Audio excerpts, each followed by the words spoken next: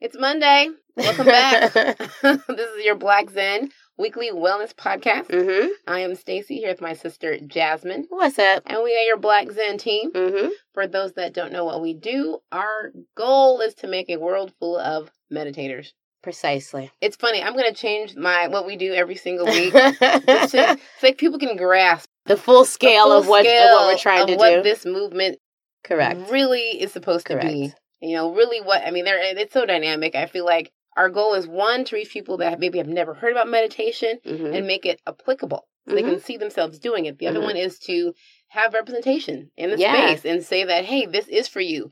Not everyone out there looks like you, but guess what? There are people like you that are doing this work practice, and that are growing from it in huge ways. And it's for you, and yes, it can help you. Correct. So at the end of the day, it's a world full of meditators so that everyone can grow. Everyone gets better, and everybody walks around happy. Yes. That's my goal. Yes. Black Zen. So, for more about what we do, visit us at blackzen.co. Any questions about what we do, why we do it, when we do it, info at blackzen.co is the way to reach us. Correct. So, on to this week's... Oh, sorry. Before we get to this week's topic, we did have a question from last week. Yes. And last week's topic was wabi-sabi. The worldview of wabi-sabi. Correct. Right? Meaning, and how to look at imperfections in nature, in ourselves, and in things, and highlighting those things as positive qualities. Right. I think I got it. You did. If you heard last week, she was struggling. All over the place. She was struggling to get this concept. But what's funny, I read those articles again, and I think it helped kind of frame it. Yeah. So if you didn't get to read those articles, you guys, and it's still in your inbox, definitely check those out. And so the question actually thought was a great question. I think probably a lot of people had it. So the question was, what is the difference between accepting imperfections versus overlooking red flags? Very good question. It was the question that I had, and actually it was a question that came up on last week's podcast because we didn't know whether do you fix the crack? Or like your personality or in how you operate, or do you accept that as a wabi-sabi, fantastic way of your personality that's just different? And it's hard to answer this question because everyone is so different, but I would say if something is hurting you, it's not helping you succeed in some way. Right, if it's harmful. Something is harmful or hindering you from being your best self, I will consider that something to work on versus an imperfection. Correct. I feel like an imperfection is maybe like a personality trait, even though, I had to change a few of my personality traits, but some things like me being arrogant, I'm not going to probably work on that. I'm going to consider that a crack and keep pushing. That's her golden flaw. I'm going to just highlight that and overconfidence or, being loud, obnoxious sometimes. Well, I'm going to let those be cracks. Oh, bless your heart. I won't take that into the job. No. Or when I'm on stage speaking at a Black Zen event, because that would be a flaw and that would be harmful to what I'm trying to do. Correct. But, I'm accepting it as something in my personality that if I'm around the right people, that's exactly who I am. That's exactly that person. I see that. I'm very honest. I'm very open. There's no... Sure. It's funny. Jazz and I we go back and forth. Jasmine, if you ever go out, Jasmine's going to be doing some events soon. And she will always be the face. You will never see Stacy on stage because Jasmine has that fantastic, I call it corporate ninja spirit. Oh gosh. I work in the background. So, and that's what makes that's why for me it's a crack and not a red flag. Not a red flag or something to work on. It's me highlighting what I do best and her highlighting what she does best. So trying to give you an example of what that would look like. Sure. If it's something that is hindering you or causing you distress or harming you in life, that is something to fix. That's a red flag. There you go. That's not a wabi-sabi moment. That's something to fix. That's to get yourself together. Right. Correct. That is a keep it real moment for yourself and do better. Fair. So with that in mind, especially with do better being top of mind this week, this week's wellness, how to think about money mindfully. I like this topic. I like this topic a lot. And the reason I do is, if you guys don't know, I have a finance background. This is what I know. This is what's ingrained in my... This is her jam. This is my jam. This is where I get excited where Stacy about thrives. things. Like, put me in a seminar, help me let me tell people about how to run their finances. I will excel despite being an off-camera. Yes. But this is something I can talk about often. It's something I know, and it's something I always like to help people with. And I think a lot of people will always ask, well, how does mindfulness and finances or meditation have anything to do with each other? Correct. And to that, I want to say it's peace of mind. I feel like when I started my practice, or for most people, when you're sitting on the mat, money comes up. Well, actually, there was in one of the articles that we didn't include, it actually mentioned that one of the number one causes of stress for people in life is money. Yes. So it makes sense that we should learn to think about it mindfully. I agree. And I think it really helped my practice to do two things. And we talked about this in the wellness. The whole point of this wellness was the way to think mindfully about money is to, one, either make it no longer a concern and become comfortable in your current financial position. Two, change your financial position so that you are comfortable. Right. One or the other, and I'm saying both. And I ended up doing both. We used me as an example in this one, and I actually ended up doing both because I felt like I couldn't rest easy the way I wanted to until I fixed a couple things. Yeah. I think peace of mind, and I feel like the more things you can clear up in the outside world in terms of finances, food, home, shelter, those kind of things, the quieter you can get when you sit. For me, when I first started meditating, I had a lot going on. And I feel like the more you have going on, the more difficult it can be to turn those things off. And to find quiet silence. Yeah. That was the reason for this week's wellness. So. And I do find, too, that the more in charge of my finances I have become, the less chaotic my life has felt.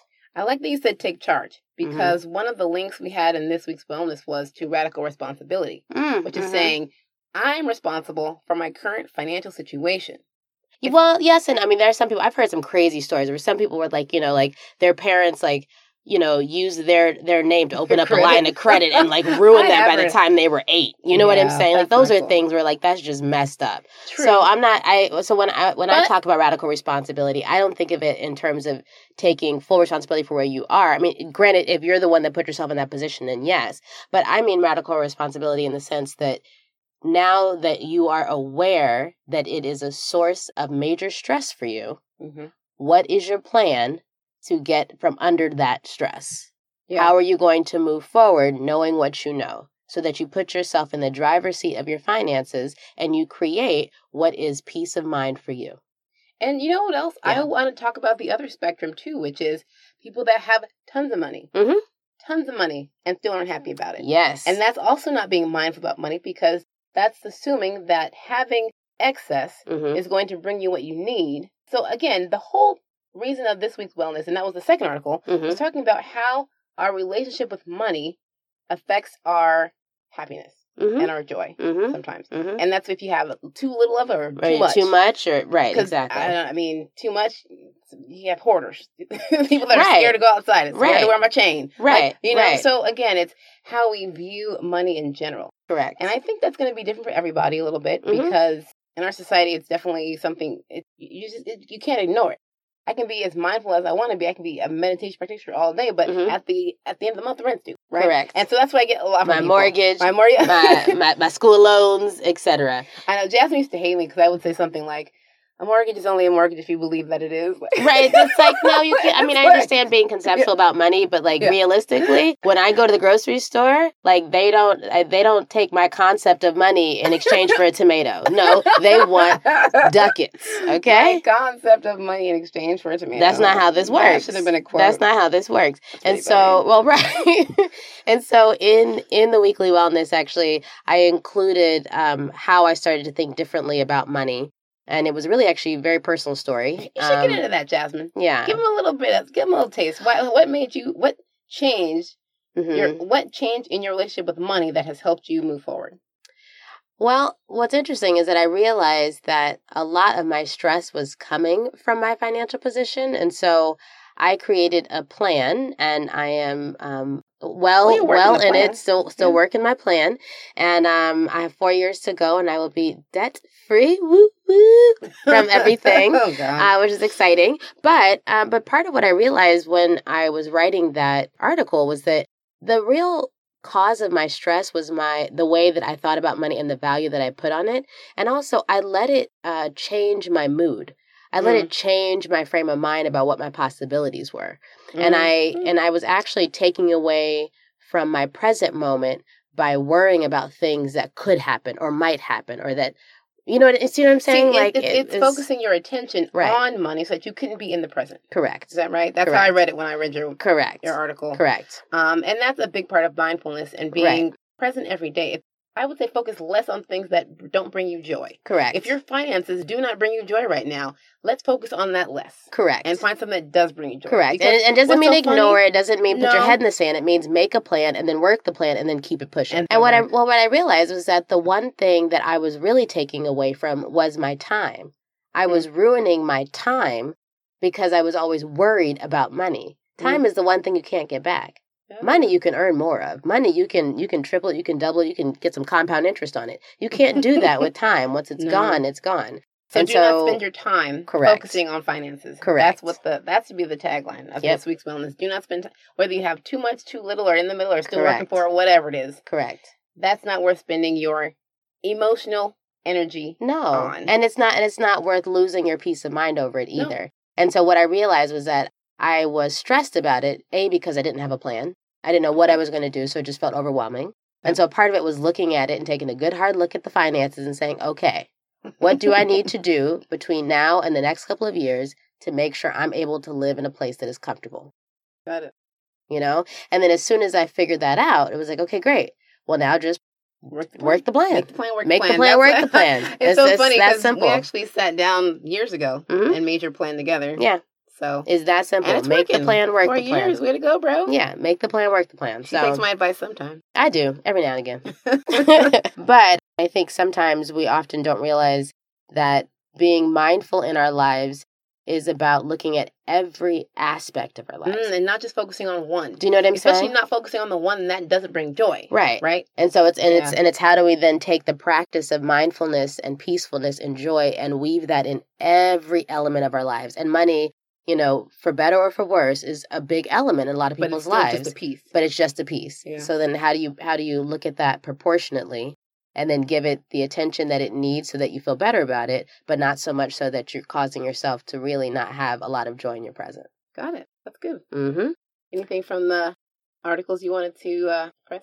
I liked the articles this week. I did like the articles this week. We did the Radical Responsibility article that we included in there. That's my favorite of all time. Because you were saying, what if, your parents gave you bad credit when you were... Oh, yeah. Still, when you're an adult, though, it's still on you to fix it. Correct. No, so, again, that's... Whether or not it's fair, or not... But you were saying that was an reason. Oh, I see what and you're I'm saying. Radical Responsibility would say, well, I'm an adult now. And it's still on me if I want to move forward. I need to fix it. Yeah. Right? Yeah. So that's radical. Whether it's fair or not. And that's the whole radical part about it. It means even when things are not your fault, it's on you to fix it. One of the articles in the links that we included was The 11 Habits of Responsible People. I love this article so much. It's so good about adulting. One of the 11 habits was responsible people stick to their plans and they say no when they don't want to or can't do something. Oh, yeah. They stick to their plans. I love that. And I feel like I have felt more empowered about my finances because I made a plan and I stuck to my plan. Is that why you haven't been eating out with me? It has. Oh. You like fancy, honey. I'm on a budget. That was a habit of responsible people that I thought was actually really good and something that made sense and I thought tied in well with our topic this week. Yeah. I would encourage people to read the Radical Responsibility one, too. I think that'll actually transfers into more than just finances. I think it translates into relationships with others, relationship with your parents. At the end of the day, it's on you to fix all of it. Yeah. Yeah, if you want to have a life that you're happy with and that you feel energized by. Yep. Yeah. And money is one of those things where the whole goal of this week's wellness was to learn how to cultivate a healthy, happy relationship with it. Yeah. And then before we forget, meditation tip of the week, which I thought was pretty funny.